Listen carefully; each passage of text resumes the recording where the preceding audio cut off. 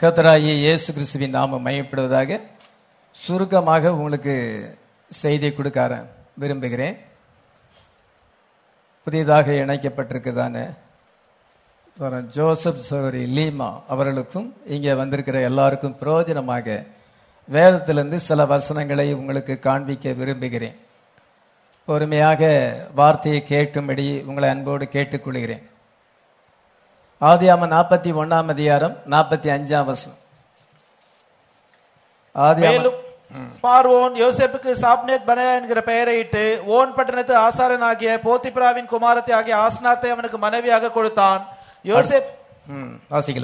யோசேப்பு எகிப்து தேசத்தை சுற்றி பார்க்கும்படி புறப்பட்டான். 46 வசனம். யோசேப்பு எகிப்தின் ராஜாவாகிய பார்வோனுக்கு முன்பாக நிற்கும் போது 30 வயதா இருந்தான். யோசேப்பு பார்வோனுடைய சந்நிதியிலிருந்து புறப்பட்டு எகிப்து தேசம் எங்கும் போய் சுற்றி பார்த்தான். சரி, இங்க வேதத்துல ஒரு புருஷன் மனைவியை குறித்து வாசிக்கிறோம். யோசேப்பு ஆஸ்நாத். அவங்களுடைய வாழ்க்கை எவ்விதமாக ஆசீர்வாதமாய் இருந்ததோ அதே போல இவருடைய வாழ்க்கையும் ஆசீர்வாதமாய் இருக்க வேண்டும் என்று உங்களுக்கு இந்த செய்தியை சொல்ல விரும்புகிறேன். மாப்பிள்ளை பேரு ஜோசப் தான். பைபிளில் ஜோசப்பு அந்த பேரை வச்சு தான் எல்லாரும் ஜோசப்புங்க பேரை வைக்கிறாங்க. ஆதியாமத்தில் இருக்கிற அந்த ஜோசப் அந்த பேரை வச்சு தான் உலகத்தில் நிறைய பேர், ஆயிரக்கணக்கான பேர் ஜோசப் ஜோசப்னு பேரை வச்சிருக்கிறாங்க. லீமாவுடைய பாஸ்டர் பேரும் ஜோசப் தான், மாப்பிள்ளை பேரும் ஜோசப் தான். ஏனென்றால் ஜோசப் ஒரு பைபிளில் விசேஷித்த ஒரு கேரக்டராக இருக்கிறான். அவனுடைய ஜோசப்புடைய வாழ்க்கை ஒரு ஆசீர்வாதமான வாழ்க்கையாக இருக்கிறது. அந்த ஜோசப் போல ஏதோ அந்த பேரை தரித்திருக்கிறவர்களும் அவ்விதமாக இருக்க வேண்டும் என்று தான் பேரண்ட்ஸ் அந்த பேரை வைக்கிறாங்க. இப்பொழுது ஜோசப் ஆஸ்நாத்தை குறித்து சுருக்கமாக சொல்ல விரும்புகிறேன். இங்க பைபிளில் 45 வசனத்துல என்ன வாசிக்கிறோம்? ஆதியாகமம் 41:45 பார்வோன் யோசேப்புக்கு சாப்நாத் பெனயா என்ற பெயரை இட்டான். பார்வோன் ஒரு பெயர் கொடுக்கிறான், சாப்நாத் பெனயா. சாப்நாத் பெனயா என்றால் என்ன அர்த்தம் என்றால் ரிவீலர் ஆஃப் சீக்ரெட்ஸ், ரகசியங்களை வெளிப்படுத்துகிறவன் என்று அர்த்தம். அவன் ரகசியங்களை வெளிப்படுத்துகிறவன். அந்த பேக்கர் பட்லர் கொண்ட சொப்பனத்துக்கு அர்த்தத்தை கொடுத்தான். பார்வோன் கண்ட 2 சொப்பனங்களுக்கும் அர்த்தத்தை சொன்னான். எந்த மந்திரவாதியாலும் எந்த சோசியக்காரனாலும் எந்த ஞானியாலும் விடுவிக்க முடியாத அந்த சீக்கிரட்டை இதை யோசேப்பு சொன்னான். அதனால பார்வோன் அவனுக்கு என்ன பெயரிட்டான் என்றால் சாப்நாத் பெனயா. சாப்நாத் பெனயா என்றால் ரிவீலர் ஆஃப் சீக்ரெட் என்ற அர்த்தம். அவனுக்கு சாப்நாத் பெனயா என்ற பெயரை இட்டு அதன் பின்பு அவனுக்கு மேரேஜ் நடத்தி வைக்கிறான். ஓன் பட்டணத்து ஆசாரியனாகிய போத்திபிராவின் குமாரத்தியாகிய ஆஸ்நாத்தை அவனுக்கு மனைவியாக கொடுத்தான். பேரோ இந்த மேரேஜை ஏற்படுத்தி வைக்கிறான். யோசேப்புக்கு ஒரு பெண் பார்க்கிறான், தான் ஆஸ்நாத். அந்த ஆஸ்நாத் போத்திபிராவினுடைய மகள் என்று வாசிக்கிறோம். அந்த போத்திபிரானா இது வேற போத்திபிரா. இந்த போத்திபிரா ஒரு ஆசாரியனாயிருக்கிறான். ஓன் பட்டணத்துக்கு ஒரு பட்டணத்துக்கு அதிபதியாயிருக்கிறான். அவனுடைய மகள் ஆஸ்நாத்தை இத மனைவியாக யோசேப்புக்கு கொடுத்து அந்த மேரேஜை அவன் ஏற்படுத்தி வைக்கிறான். அதே போல இப்பொழுது ஜோசப்புக்கு ஆண்டவர் லீமாங்கிற சகோதரியை கொடுத்திருக்கிறார். ஹல்லேலூயா. இது கர்த்தர் இந்த மேரேஜை ஏற்படுத்தி வைக்கிறார். ஆமென். இந்த காரியம் கர்த்தரால் வந்தது. நம்முடைய ராஜா இயேசு கிறிஸ்து. ஆமென். பார்வோன் ராஜாவா இருக்கிறான். இப்பொழுது யோசேப்புக்கு அந்த மேரேஜை அவன் ஏற்படுத்தி கொடுக்கிறான். ஆஸ்நாத் என்ற பெண்ணை கொடுத்து அவர்களை ஆசீர்வதித்தான் என்று பார்க்கிறோம். 46 வசனத்துல யோசேப்பு எகிப்தின் ராஜாவாகிய பார்வோனுக்கு முன்பாக நிற்கும் போது 30 வயதா இருந்தான். அதே போல நம்ம ஜோசப்புக்கு கரெக்டா 30 வயசு தான். அங்க ஆஸ்னத், இங்க லீமாவை ஆண்டவர் கொடுத்திருக்கிறார். 30 வயதா இருந்தான். யோசேப்பு பார்வோனுடைய சன்னதியிலிருந்து புறப்பட்டு எகிப்து தேசம் எங்கும் சுற்றி பார்த்தான். எகிப்து தேசம் எங்கேயும் அவன் சுற்றி பார்த்தான். எகிப்துக்கே அவன் அதிபதியாய் இருக்கிறான். பார்வோனின் அரண்மனைக்கு அதிகாரியாய் இருக்கிறான். எகிப்து முழுவதுக்கும் அவனை அதிபதியாக அந்த பார்வோன் ஏற்படுத்தினான். யோசேப்புடைய வாழ்க்கையை கவனிக்கும் பொழுது நம்ம ஜோசப்புக்கும் அது சரியாக மேட்ச் ஆகிறது. யோசேப்புடைய வாழ்க்கையிலே முதலாவது காரியம் என்னவென்றால் எலெக்ஷன், தேவனால் தெரிந்து கொள்ளப்படுதல். இரண்டாவது காலிங், மூணாவது அனாய்டிங், நாலாவது அடாப்ஷன். இந்த 4 காரியங்கள் வரிசையாக அவனுக்கு வருகிறது. தேவனால் தெரிந்து கொள்ளப்பட்டவர்கள், தேவனால முன்குறிக்கப்பட்டவர்கள், இது எல்லாருக்குமே இந்த 4 காரியங்கள் இருந்தால் தான் அவங்க ட்ரூ பிலீவர். சர்ச்சில் மெம்பர் மட்டும் கிடையாது, நம்ம ட்ரூ பிலீவராக இருக்கிறோம். ஜோசப்புடைய வாழ்க்கையிலே அந்த 4 காரியங்களை காண்கிறோம். பிரதர் பெர்னாம் அதை தான் சொல்றார், ஒரு விசுவாசி 4 ஸ்தானத்துக்கு வர வேண்டும். முதலாவது எலெக்ஷன், இரண்டாவது காலிங், மூணாவது அனாயிண்டிங், நாலாவது பிளேசிங். நம்ம சகோதரன் ஜோசப்பும் என்ன செஞ்சிருக்கிறார், அந்த ஸ்டேஜுக்கு வந்திருக்கிறார். அதனால எலெக்ஷன் முதலாவது இருக்கு, தெரிந்து கொள்ளுதல். உலக தோற்றத்துக்கு முன்னதாகவே கிறிஸ்துவுக்குள் நம்மை இயேசு கிறிஸ்து தெரிந்து கொண்டார். ஹல்லேலூயா. உலக தோற்றத்துக்கு முன்னதாகவே, இந்த உலகத்தை உண்டாக்குறதுக்கு முன்னதாகவே தேவன் தம்முடைய சிந்தையிலே நம்மை அறிந்திருந்தார். அதுதான் எலெக்ஷன், தெரிந்து கொள்ளுதல். தெரிந்து கொள்ளுதல் எப்பொழுது நடக்குது, உலக தோற்றத்துக்கு முன்னதாகவே நடக்கிறது. அப்படி யார் யார் தெரிந்து கொள்ளப்பட்டார்களோ அவர்கள் எல்லாரும் கிறிஸ்துவை போல இந்த உலகத்திலே வாழுகிறார்கள். யோசேப்பை ஆண்டவர் உலக தோற்றத்துக்கு முன்னதாக தெரிந்து கொண்டார், தாயின் கற்பத்திலே உருவாதுக்கு முன்னதாக தெரிந்து கொண்டார். எதற்காக தெரிந்து கொண்டார்? Joseph was elected to be a type of Jesus Christ. இயேசு கிறிஸ்துவுக்கு ஒரு முன் அடையாளமாய் இருக்கும்படியாக, ஒரு பெர்ஃபெக்ட் டைப்பா இருக்கும்படியாக கர்த்தர் இந்த யோசேப்பை தெரிந்து கொண்டார். அதனால ஜோசப்புடைய லைஃபை நீங்க பார்க்கும் பொழுது அது இயேசு கிறிஸ்துவை பிரதிபலிக்கிறது. தகப்பனால் அதிகமாக நேசிக்கப்பட்டான், சகோதரர்களால் வெறுக்கப்பட்டான். யாக்கோபு யோசேப்பை அதிகமாக நேசித்தார், ஆனால் சகோதரமார்களை வெறுத்தார்கள். அதே போலதான் இயேசு கிறிஸ்து உலகத்தில் வரும்பொழுது அவர் பிதாவினால் நேசிக்கப்பட்டார். இவர் என்னுடைய நேசகுமாரன், இவரில் பிரியமாயிருக்கிறேன் என்று அந்த சத்தமானது சொன்னது. ஆனால் சகோதரமார்கள், யூதர்கள், வேதபாரர், பரிசேயர் அவரை பகைத்தார்கள். அது மாத்திரமல்ல, தகப்பனார் பலவர்ணமான அங்கியை அவனுக்கு கொடுத்தார். அந்த பலவர்ணமான அங்கி பரிசுத்தாவிக்கு அடையாளமாக இருக்கிறது. 7 colored coat அவனுக்கு கொடுக்கப்பட்டது. அதனால அந்த சகோதரமார்கள் அதிகமாக பகைத்தார்கள். அது மாத்திரமல்ல, அவனை 20 வெள்ளிக்காசுக்கு விற்று போட்டார்கள்.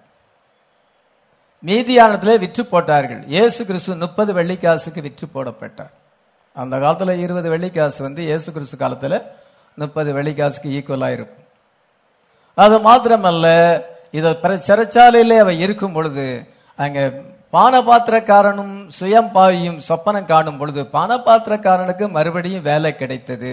சுயம்பாகி தூக்கிலே இடப்பட்டான். ஒருவனுக்கு ஆசீர்வாதம் கிடைக்கிறது, விடுதலை கிடைக்கிறது, இன்னொருத்தனுக்கு ஆக்கினை தீர்ப்பு கிடைக்கிறது. அந்த சொப்பனத்துக்கு அர்த்தத்தை சொல்லுகிறான். அதே போல கர்த்தராகிய இயேசு கிறிஸ்து சிலுவையில் அறையப்படும் பொழுது ஒரு கள்ளனுக்கு பரதேசி கிடைச்சது, மீட்பு கிடைச்சது. இன்னொரு கள்ளன் அவனுக்கு இழக்கப்பட்டு போனான், மீட்பை இழந்து போனான். அதே காரியங்கள் நடக்கிறது. அது மாத்திரமல்ல, இதோ கர்த்தராகிய இயேசு கிறிஸ்து மரணத்தையும் பாதாளத்தையும் பிசாசையும் ஜெயித்து பிதாவின் சிங்காசனத்துக்கு உயர்த்தப்பட்டார். அதே போல இந்த யோசேப்பும் என்ன செய்யறான் என்றால் பார்வோனின் சிங்காசனத்துக்கு உயர்த்தப்பட்டான். எகிப்துக்கு அவன் அதிபதியாக மாறினான். அவன் எகிப்துக்கு அதிபதியாக மாறும் பொழுது எகிப்து செழிப்பாக இருந்தது. அதனால யோசேப்பு செழிப்பின் குமாரன், சன் ஆஃப் பிராஸ்பரிட்டி என்று அழைக்கப்பட்டான். ஜோசப்பு அதே மாதிரிதான். ஜோசப் உலக தோற்றத்துக்கு முன்னதாக கர்த்தர் தெரிந்து கொண்டார். பின்பு காலிங் வருகிறது. ஆண்டவர் இந்த வார்த்தையை அவரை சந்திக்கிறது. யார் யாருக்கு வார்த்தை சந்திக்கிறதோ அவங்க 2வது ஸ்டேஜில் வர்றாங்க. காலிங் வரும் பொழுது அவர் குறைவான சத்தியத்திலிருந்து, தவறான சத்தியத்திலிருந்து சரியான உபதேசத்துக்கு, வார்த்தைக்கு வருகிறார். கல்வரி டேபர்னாக்கிள் வருகிறார். அது காலிங். அதன் பின்பு அவர் சத்தியத்தை கேட்டு கேட்டு அவருக்கு ஆண்டவர் அபிஷேகத்தை கொடுக்கிறார், அனாயிட்டிங். அந்த அனாயிட்டிங் பெற்றால் எல்லா விதமான சத்தியத்தையும் அவர்கள் அறிந்து கொள்ள முடியும், பின்வாங்கி போக முடியாது. அதே போல ஜோசப் ஆண்டவர் அவ்விதமான ஒரு நல்ல விசுவாசியாக, அனாயிட்டட் மேனாக மாற்றியிருக்கிறார். இப்பொழுது ஆண்டவர் பிளேஸ் பண்ணியிருக்கிறார். அவரை ஒரு கணவன் என்ற ஸ்தானத்துக்கு உயர்த்தி இருக்கிறார். இதுவரைக்கும் அவர் பேச்சலராக இருந்தார். சிங்கிளா இருந்தார். இப்பொழுது ஆண்டவர் அவரை கணவன் என்ற ஸ்தானத்துக்கு உயர்த்தி இருக்கிறார். ஹல்லேலூயா. இதான் பாருங்க பிளேசிங். இந்த 4 காரியங்களும் ஒரு உண்மையான விசுவாசிகிட்ட இருக்க வேண்டும். ஆண்டவர் நம்மை கிறிஸ்துக்குள் பிளேஸ் பண்ணியிருக்கிறார். அவருடைய சரீரமாகிய சபையிலே பிளேஸ் பண்ணியிருக்கிறார். பிரைடாக நம்மை பிளேஸ் பண்ணியிருக்கிறார். இயேசு கிறிஸ்து பிரைட் குரூமா இருக்கிறார், நம்ம பிரைடா இருக்கிறோம். இந்த ஸ்தானங்களை நீங்க அறியும் பொழுது உங்கள் வாழ்க்கையிலே அது ஒரு எக்ஸ்பீரியன்ஸா இருக்கும் என்றால் நீங்க தேவனால் அழைக்கப்பட்டிருக்கிறீர்கள், தெரிந்து கொள்ளப்பட்டதுன்னு அர்த்தம், உண்மையான கிறிஸ்தவர்கள் என்ற அர்த்தம். அல்லது நம்ம பேர் கிறிஸ்தவர்களா இருக்கும். ஜோசப் ஒரு ட்ரூ கிறிஸ்டியன். இந்த 4 ஸ்டேஜில் ஆண்டவர் குணர்ந்திருக்கிறார். இப்பொழுது கர்த்தர் என்ன செய்கிறார் என்றால் அவரை தேவ சமூகத்திலே அவர் இணைக்கப்பட்டிருக்கிறார், மனைவியோடு கூட இணைக்கப்பட்டிருக்கிறார். இப்பொழுது இவர்கள் கணவனும் மனைவியுமாக இருக்கிறார்கள். Anointed man. ஜோசப்புக்கு மற்றவங்களுக்குள்ள வித்தியாசம் என்னவென்றால் ஜோசப் ஒரு அனாயிண்டட் மேனா இருந்தார். அதனால பார்வன் என்ன சொல்லுகிறான் என்றால் தேவ ஆவியை பெற்ற இந்த மனுஷனை போல உலகத்தில் யாருமே இல்லைன்னு சொல்றாங்க. 38ஆம் வசனத்தை வாசிக்கலாம். ஆதியாகமம் 41:38. பார்வோன் தன் ஊழியக்காரரை நோக்கி தேவ ஆவியை பெற்ற இந்த மனுஷனை போல வேறொருவன் உண்டோ என்றான். தேவ ஆவியை பெற்ற இந்த மனுஷனை போல வேற ஒருத்தன் உண்டோ? தேவ ஆவியை பெற்றவன் என்று அவன் சொல்லல, பார்வோன் சொல்லுகிறான். மற்றவங்க சொல்றாங்க இந்த மனுஷன் தேவ ஆவியை பெற்றவன். அடுத்த வசனத்தை வாசிக்கலாம். பின்பு பார்வோன் யோசேப்பை நோக்கி தேவன் இவை எல்லாவற்றையும் உனக்கு வெளிப்படுத்தி இருக்கிறபடியால் உன்னை போல விவேகமும் ஞானமும் உள்ளவன் வேறொருவனும் இல்லை. இதோ உன்னை போல விவேகம் ஞானம் உள்ளவன் வேறொருவனும் இல்லை. நம்ம உலகத்திலே நம்ம விசேஷித்த ஜனங்கள். நமக்கு ஆண்டவர் வெளிப்பாட்டை தந்திருக்கிறார். இயேசு கிறிஸ்துவை குறித்த வெளிப்பாடு, தேவனுடைய வார்த்தை குறித்த வெளிப்பாட்டை கொடுத்திருக்கிறார். இது உலக ஞானத்தை பார்க்கலும் இது மேலான ஒரு ஞானம். அதனால இவனை போல யாரும் இல்லை. அதே போல நம்ம ஜோசப்பையும் ஆண்டவர் அவிதமாக வழி நடத்தி இருக்கிறார். ஹல்லேலூயா. அவங்க தகப்பனார் மெனி கலர்டு கோட் கொடுத்தார், 7 கலர்டு கோட். அந்த கோட்டை கொடுத்ததுனால அந்த பலவர்ணமான அங்கி நிமித்தமாக அவனுடைய சகோதரமார்கள் அதிகமாக பகைத்தார்கள். அதனால அந்த அங்கியை கிழிச்சார்கள். கிழித்து ரத்தத்திலே, ஆட்டுக்குட்டியின் ரத்தத்திலே தோய்த்து இந்த வஸ்திரத்தை நாங்க வழியில கண்டெடுத்தோம் என்று சொல்லி இது யோசேப்பினுடைய வஸ்திரம் மாதிரி இருக்கிறதே என்று சொல்லி அவ்விதமாக தகப்பனை ஏமாற்றினார்கள். அந்த வஸ்திரத்தை கிழிக்க முடிஞ்ச ஒழிய அவனுக்குள்ள இருக்க ஹோலி ஸ்பிரிட்டை ஒண்ணும் செய்ய முடியாது. ஹல்லேலூயா. அவனுக்குள்ள இருக்க ஹோலி ஸ்பிரிட் பரிசுத்தாவியை அவங்க எடுக்க முடியாது. Though Joseph brethren rent his garment, they cannot take away the spirit of God upon him. அவன் மேல் இருந்த பரிசுத்தாவியை எடுக்க முடியாது. அவனுடைய கோட்டை கிழிச்சாங்க. ஆனா அந்த கோட்டு பரிசுத்தாவிக்கு அடையாளமாய் இருக்கிறது. ஆனால் பரிசுத்தாவியை அவங்களால எடுக்க முடியல. அந்த ஆவி அவனுக்குள்ள இருந்தனால்தான் பார்வோனுக்கு முன்பாக நிற்கும் பொழுது அந்த சொப்பனத்துக்கு அர்த்தத்தை சொல்லுகிறான். அதனால பார்வோன் சொல்லுகிறான் தேவ ஆவியை பெற்ற இவனை போல உலகத்துல யாருமே இல்லை. அதனால எகிப்துக்கே அதிபதியாக மாறினான், ஒரு நல்ல ஸ்தானத்துக்கு உயர்த்தப்பட்டான். அதே போல கர்த்தர் ஜோசப்பை அவ்விதமாக ஆசீர்வதித்து வருகிறார், இன்னமும் ஆசீர்வதிப்பார் என்று நம்ம அறிந்திருக்கிறோம். ஆமென். அடுத்தபடியாக சொல்ல வேண்டிய காரியம் என்னவென்றால் எகிப்துக்கு இப்பொழுது அவன் அதிபதியாக இருக்கிறான். அவனுடைய உத்தரவில்லாமல் ஒருவனும் கால ஆட்ட முடியாது. 40-41 வாசிக்கலாம். பின்னும் பார்வோன் யோசேப்பை நோக்கி நான் பார்வோன், ஆனாலும் எகிப்து தேசம் உள்ளவர்களில் ஒருவனும் உன் உத்தரவில்லாமல் தன் கையையாவது தன் காலையாவது அசைக்க, ஒருவனும் உன்னுடைய உத்தரவும் இல்லாம கையை கால ஆட்ட முடியாது. அவ்வளவு பவர் அவனுக்கு கொடுக்கப்பட்டிருக்கு. அது மாத்திரமல்ல 41 வசனம். பின்னும் பார்வோன் யோசேப்பை நோக்கி பார், எகிப்து தேசம் முழுமைக்கும் உன்னை அதிகாரியாக்கி, எகிப்து தேசம் முழுவதைக்கும் உன்னை அதிகாரியாக மாற்றினேன். He became the ruler of Egypt. பாருங்க, அவ்வளவு பெரிய ஸ்தானத்துக்கு உயர்த்தப்பட்டான்.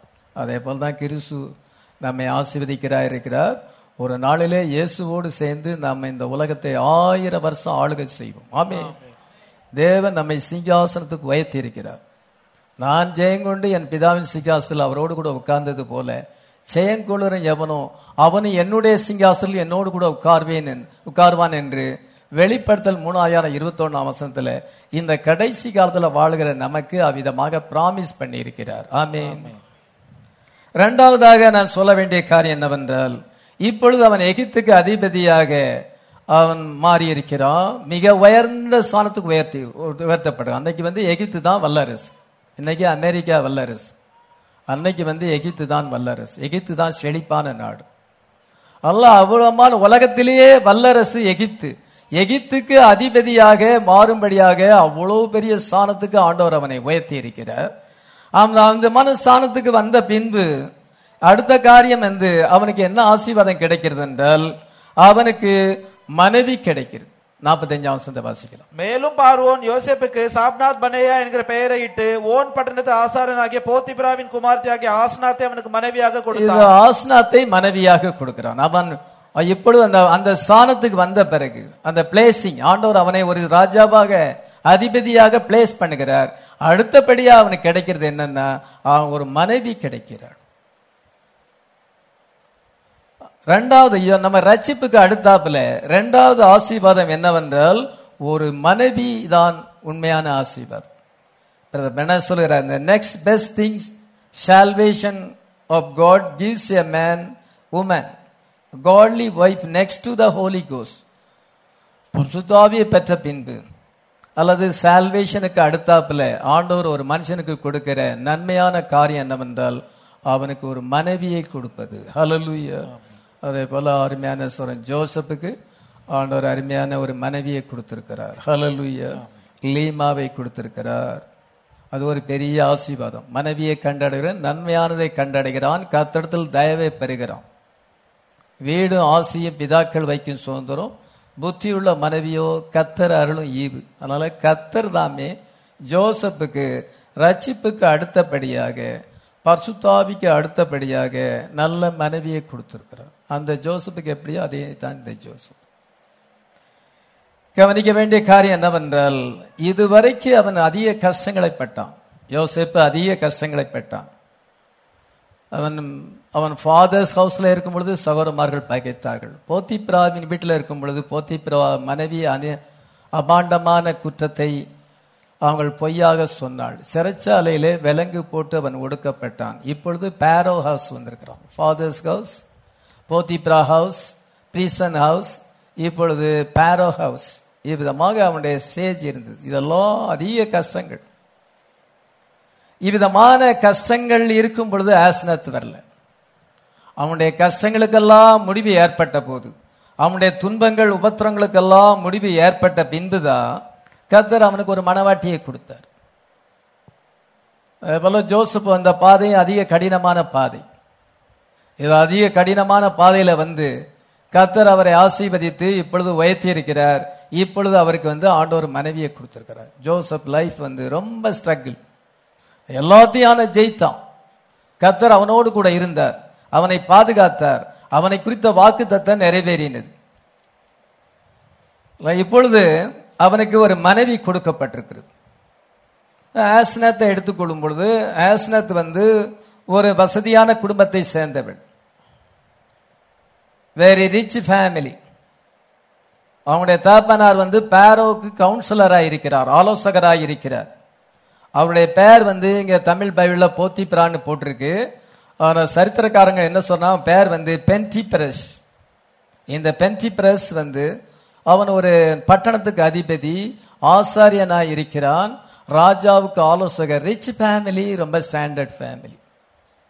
அந்த குடும்பத்தில் பிறந்தவள் தான் இந்த ஆஸ்னத். இந்த ஆஸ்னத் வெர்ஜின், அவள் ஒரு கன்னிகை, ரொம்ப அழகான ஒரு பெண். எகிப்து நாட்டிலே மிக அழகான பெண் என்று சரித்திரக்காரர்கள் சொல்லுகிறாங்க. வெரி பியூட்டிஃபுல் அண்ட் கிரேஸ்ஃபுல், ரொம்ப கிருபை உள்ளவள். More beautiful than any other virgin in the land. அந்த தேசத்திலேயே மிக அழகான பெண் என்று சரித்திரக்காரர்கள் சொல்லுகிறார்கள். அவள் எகிப்திய பெண்ணு போல அல்ல, எபிரேய பெண்ணை போல நல்ல குணசாலியான ஒரு ஸ்திரியாக காணப்பட்டாள். இந்த போத்திபிரா என்கிறவன் பென்டப்ரஸ் அவன் ஆசாரியன் என்று சொல்லப்பட்டிருக்கிறது. மோசேயுடைய மாமனார் ஜெத்ரோ ஒரு ஆசாரியன். ஒன் காட பிலீவ் பண்றாங்க, விக்கிரகாரணை அல்ல, ஒன் காட பிலீவ் பண்றாங்க. அப்படி ஒன் காட பிலீவ் பண்ணுகிற ஒரு மனுஷனும் இது அவர்கள் அங்க அந்நிய தேசத்துல இருக்கிறான். அதனால அவ்விதமான ஆசாரியனுடைய மகள் தான் அந்த ஆஸ்னத். அவன் ஒரு எஜிஷியன் பெண்ணை மேரேஜ் பண்ண முடியாது. ஒரு ஐடல் ஒர்ஷிப் பண்ற பெண்ணை மேரேஜ் பண்ண முடியாது. அதனால ஜெத்ரோ போல மோசையின் மாமனாரை போல இவன் ஒரு ஆசாரியனாக, இவன் ஒரே தேவனை விசுவாசிக்கிறவனாக இருந்தான். அவனுடைய மகளைத்தான் இந்த ஜோசப் விவாகம் செய்கிறான். அதனால இப்பொழுது என்னன்னா, ஆஸ்னத் இவ்வளவு நாள் பென்டிபிரஸ் தலைமையின் கீழே இருக்கிறாள். தகப்பனாருடைய தலைமையின் கீழ் இருக்கிறார். தகப்பனார் அவளை வழி நடத்துகிறார். தகப்பனார் அவளை பாதுகாக்கிறார். அவளுக்கு தேவையான எல்லாத்தையும் ப்ரொவைட் பண்ணுகிறார். இப்பொழுது என்ன செய்கிறாள் என்றால், அவள் யோசேப்பினுடைய பாதுகாப்புக்கு வருகிறாள். கணவன் தலையாய் இருக்கிறான், மனைவி சரீரமாய் இருக்கிறார். எந்த புருஷனுக்கும் கிறிஸ்து தலையாய் இருக்கிறார், எந்த மனைவிக்கும் புருஷன் தலையாய் இருக்கிறான் என்று 1 கொரிந்தியர் 11 வாசிக்கிறோம். இப்பொழுது என்ன செய்யறால், இந்த லீமா தன்னுடைய தலையின் இடத்துல வந்திருக்கிறார். அவளுடைய தலை ஜோசப். இவ்வளவு நாளும் அவங்களுடைய தகப்பனார் சகோதரன் ஆரோக்கியசாமி அவருடைய தலைமையின் கீழ் இருந்து அவங்களுடைய தகப்பனார் வழி நடத்தினார். இப்பொழுது தலைமை மாறுகிறது. தன்னுடைய ஹெட் தன் கணவன் தான் ஹெட். இப்பொழுது ஹெட் இடத்துல வந்திருக்கிறார். இப்பொழுது ஹெட் இன்றைய தனத்திலே ஹெட் இடத்துல வந்திருக்கார். இன்றைய தனத்திலே அவளுக்கு ஹெட் ஜோசப். இவள் சரீரம், அவன் தலை. இதுதான் சரீரமும் தலை இழைக்கப்படுகிறது. இந்த கடைசி காலத்திலே ஹெட்ஸோன் வந்திருக்கிறது, தலைக்கல் வந்திருக்கிறது. சபையானது இப்பொழுது இணைக்கப்பட்டிருக்கிறது. என்ன இணைப்பு இணைக்கப்பட்டிருக்குன்னா, இன்விசிபிள் யூனியன், காணக்கூடாத இணைப்பு இணைக்கப்பட்டிருக்கிறது. நம்ம ராப்சர்ல பங்கு பெறும் பொழுது இயேசுவோடு நேரடியாக இணைக்கப்படும். கிறிஸ்து தம்முடைய சபையாகிய மணவாட்டியை அவர் எடுத்துக்கொள்ளப்படும் பொழுது நேரடியாக இணைக்கப்படுவார். இப்பொழுது நம்ம காணாதிருந்தும் அவரை நேசிக்கிறோம். இன்விசிபிள் யூனியன், பின்பு டைரக்ட் யூனியன். இப்பொழுது இவங்களுக்கு டைரக்ட் யூனியன் வந்திருக்கு. தன்னுடைய கணவனத்திலே வந்திருக்கிறாள், தன்னுடைய தலையினத்திலே வந்திருக்கிறாள். எந்த இஸ்ரீ சபைக்கு அடையாளமாக இருக்கிறாள், புருஷன் கிறிஸ்துக்கு அடையாளமாக இருக்கிறான். பைபிள்ல என்ன சொல்லப்பட்டிருக்கு என்றால், இந்த மனைவிகளே உங்களுடைய புருஷருக்கு நீங்கள் கீழ்ப்படியுங்கள் என்று சொல்லப்பட்டிருக்கு. கிறிஸ்துவுக்கு கீழ்ப்படியது போல கீழ்ப்படிய வேண்டும். அதனால்தான் வாக்கு கொடுக்கும் பொழுது கீழ்ப்படியும் வாக்கு கொடுக்கிறேன் என்று அந்த கீழ்ப்படிதலை கொடுக்கு. அதே போல புருஷர்களுடைய புருஷர்களே உங்கள் மனைவி இடத்தில் அன்பு கூறுங்கள். எபேசியர் 5:26 வாசிக்கிறோம். 2 காரியம், மனைவிகள் புருஷனுக்கு கீழ்ப்படிய வேண்டும், புருஷர்கள் மனைவிடத்தில் அன்பு கூற வேண்டும் என்று பரிசுத்த பவுல் நமக்கு சொல்லி இருக்கிறார். லவ் அண்ட் ஒபீடியன்ஸ், இந்த 2 தான் குடும்ப வாழ்க்கையிலே சந்தோஷத்தை ஏற்படுத்துகிறது. கிறிஸ்துவுக்கு கீழ்ப்படிவது போல மனைவி புருஷனுக்கு கீழ்ப்படிய வேண்டும். அதே போல கிறிஸ்து சபையில அன்பு கூறுவது போல மனைவியை தன்னுடைய சொந்த சரீரமாக நினைத்து பாவித்து அன்பு கூற வேண்டும் என்று எபேசியர் 5 நம்ம வாசிக்கிறோம். ஆஸ்னத் ஒரு அழகான ஒரு பெண், ரெபேக்காள் போல பியூட்டிஃபுல் உமன், அவள் ஒரு வெர்ஜின். இந்த பார்வோன் என்ன செய்தான் என்றால் 7 days அந்த மேரேஜ் ஃபீஸ்ட் வச்சானா. 7 நாள் அந்த கல்யாண விருந்து நடத்தது. பெரிய டின்னர் ஆயத்தம் பண்ணி இருந்தான். அது மாத்திரமல்ல, எகிப்தில் இருக்க எல்லா அதிபதிகளும் அந்த மேரேஜில் பங்கு பெற்றார்கள். அந்த விருந்தில் பங்கு பெற்று அது ஒரு மகிழ்ச்சியான ஒரு நேரமாக இருந்தது.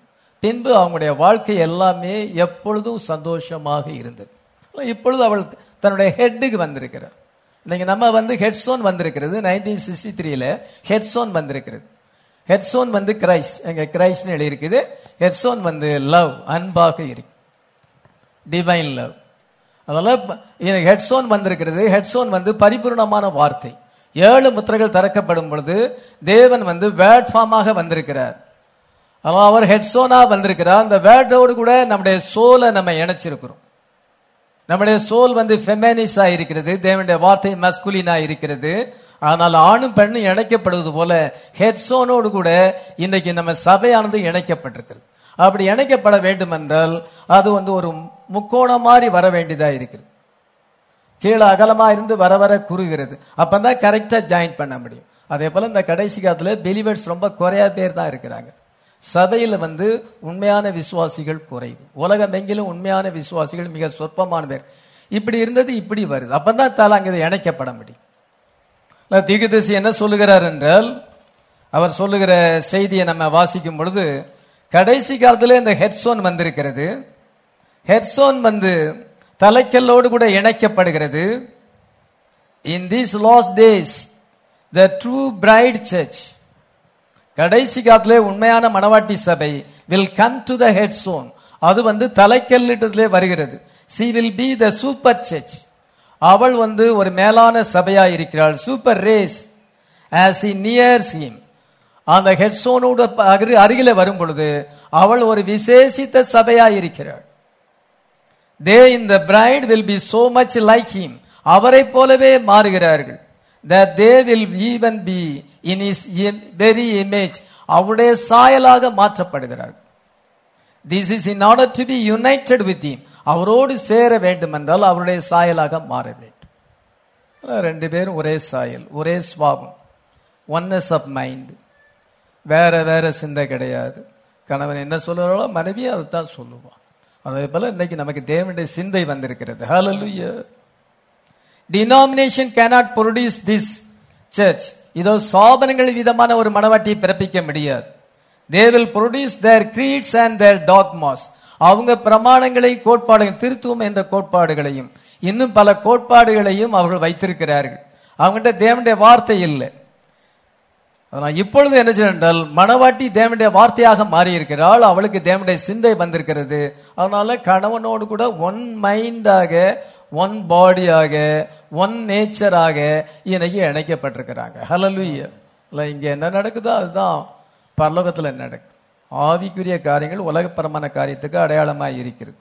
கடைசியாக மூணாவதாக நான் சொல்லுகிற காரியம் என்னவென்றால், ஆண்டவர் அந்த ஜோசப்பையும் ஆசனத்தையும் ஆசீர்வதித்தார். அதே போல இங்க ஜோசப்பையும் லீமாவையும் ஆண்டவர் ஆசீர்வதிக்கிறவராய் இருக்கிறார். எப்படி ஆசீர்வதித்தார்? 41 அதிகாரம் ஆதியாகமம் 41:50 வாசிக்கலாம். பஞ்சமுள்ள வருஷங்கள் வருவதற்கு முன்னே யோசேப்புக்கு 2 குமாரர் பிறந்தார்கள். அவர்களை ஓன் பட்டணத்து ஆசாரனாகிய போத்திபிராவின் குமார்த்தியாகிய ஆஸ்நாத் அவனுக்கு பெற்றாள். பஞ்சமுள்ள வருஷங்கள் வருவதற்கு முன்னே யோசேப்புக்கு 2 குமாரர் பிறந்தார்கள். அவர்களை ஓன் பட்டணத்து ஆசாரியனாகிய போத்திபிராவின் குமாரத்தியாகிய ஆஸ்நாத்து அவனுக்கு பெற்றாள். 2 பிள்ளைகளை ஆண்டவர் கொடுக்கிறார். ஒருத்தன் பேரு மனாசே, இன்னொருத்தன் பேரு எப்ராஹிம். இதோ பிள்ளைகள் கர்த்தரால் வரும் சுதந்திரம் என்று 127 சங்கீதத்தில் வாசிக்கிறோம். உன் பிள்ளைகள் உன் பந்தியை சுற்றிலும் ஒரே மர கன்றுகளைப் போல இருப்பார்கள் என்று 128 சங்கீதத்தில் வாசிக்கிறோம். அதனால ஜோசப் ஆஸ்நாத்துடைய விவாக யூனியனை ஆண்டவர் ஆசீர்வதித்து அவர்களுக்கு 2 பிள்ளைகளை கொடுக்கிறார், மனாசே, எப்ராஹிம். ஹல்லேலூயா. இந்த 2 குழந்தைகளும் விசேஷித்த குழந்தைகள். இப்பொழுது யாக்கோபு அவன் என்ன செய்கிறான் என்றால், அந்த கானான் தேசத்தை விட்டு பஞ்சத்தின் நிமித்தமாக யோசேப்பிட்ட வரும் பொழுது அந்த யோசேப்பு தன்னுடைய 2 பிள்ளைகளையும் கூட்டிக் கொண்டு வருகிறான். அப்பொழுது யாக்கோபு சொல்லுகிறான், இது உன்னுடைய பிள்ளை கிடையாது, இது என்னுடைய பிள்ளை. இந்த 2 பேரும் என்னுடைய பிள்ளைகள். 48 யாரும் 5 வாசிக்க நேரம் இல்லை. அதனால இதுக்கு மேல வேணா பிறந்தா உனக்கு இருக்கட்டும், இந்த 2 பிள்ளைகளும் என்னுடைய பிள்ளைகள் அப்படின்னு யாக்கோபு சொல்லுகிறார். அவர்களை ஆசீர்வதித்தார். இந்த 2 பிள்ளைகளும் இஸ்ரவேலில 2 கோத்திரமா மாறிட்டாங்க. ஆனா என் பிள்ளைன்னு சொல்றான். மனாசே எப்ராஹிம் ரூபன் யூதா போல இவர்கள் 2 பேரும் என்னுடைய பிள்ளைகள். அதனால இவர்கள் 2 கோத்திரங்களாக மாறப்போகிறார்கள். இவர்கள் என்னுடைய பிள்ளைகள் என்று யாக்கோபு அந்த பிள்ளைகளை ஆசீர்வதித்தான். அந்த 2 பேரும் மனாசே, எப்ராஹிம் 2 பேரும் 2 கோத்திரங்களாக மாறினார்கள். எல்லாருக்கும் ஒரு கோத்திரம் தான். ஆனா இவனுக்கு மட்டும் 2 கோத்திரம். ஏனென்றால் இவனுக்கு சேஸ்திரபுத்திர பாகம் கிடைக்கிறது. சேஸ்திரபுத்திர பாகம்னா ரெட்டிப்பான ஆசீர்வாதம். எல்லாருக்கும் ரூபனுக்கு ஒரு கோத்திரம் தான், யூதாவுக்கு ஒரு கோத்திரம் தான், செபுலோன், சிமியோன் எல்லாருக்குமே ஒரு கோத்திரம். ஆனா யோசேப்புக்கு 2 கோத்திரம். ஏனென்றால் சேஸ்திரபுத்திர பாகம் இவனுக்கு வந்துவிட்டது. அந்த ரூபன் தவறான விதத்திலே நடந்து கொண்டனாலே he lost his birthright because of misbehavior. அவனுடைய தவறான நடக்கையினாலே சேஸ்திரபுத்திர பாகத்தை ரூபன் இழந்து போய்விட்டான். அந்த ரூபன் இழந்து போன அந்த சேஸ்திரபுத்திர பாகம் இவன் நல்ல மாதிரி பிஹேவ் பண்ணனால, because of his good behavior he got the birthright. அந்த யோசேப்பு அந்த பேத்ரைட்டை பெற்றுக்கொண்டான். அதனால அவனுக்கு 2 கோத்திரங்களாக மாறினான். இஸ்ரவேலிலே 2 கோத்திரமாக மாறினார். அதுபோல நம்ம கர்த்தர் எல்லாத்தையும் பார்த்துக்கிட்டு இருக்கிறார். நம்ம சரியான ஆட்டிடியூட் இருக்கும் என்றால், right mental attitude towards any divine promise, it will come to pass. தேவனுடைய வார்த்தை குறித்து சரியான மனப்பான்மை நமக்கு இருக்கும் என்றால், அந்த வார்த்தையில் எழுதப்பட்ட ஆசீர்வாதங்கள் எல்லாம் நம்ம மேல வந்து பலிக்கும். நல்லா அருமையான சகோதரன் ஜோசப், சகோதரன் லீமா நல்ல மனப்பான்மையோடு கூட தேவனுடைய வார்த்தையை அணுகி கர்த்தருக்கென்று ஜீவிக்கும் பொழுது வேதத்தில் எழுதப்பட்ட எல்லா ஆசீர்வாதங்களும் அவர்கள் மேல் வந்து பலிக்கும். ஆமேன்.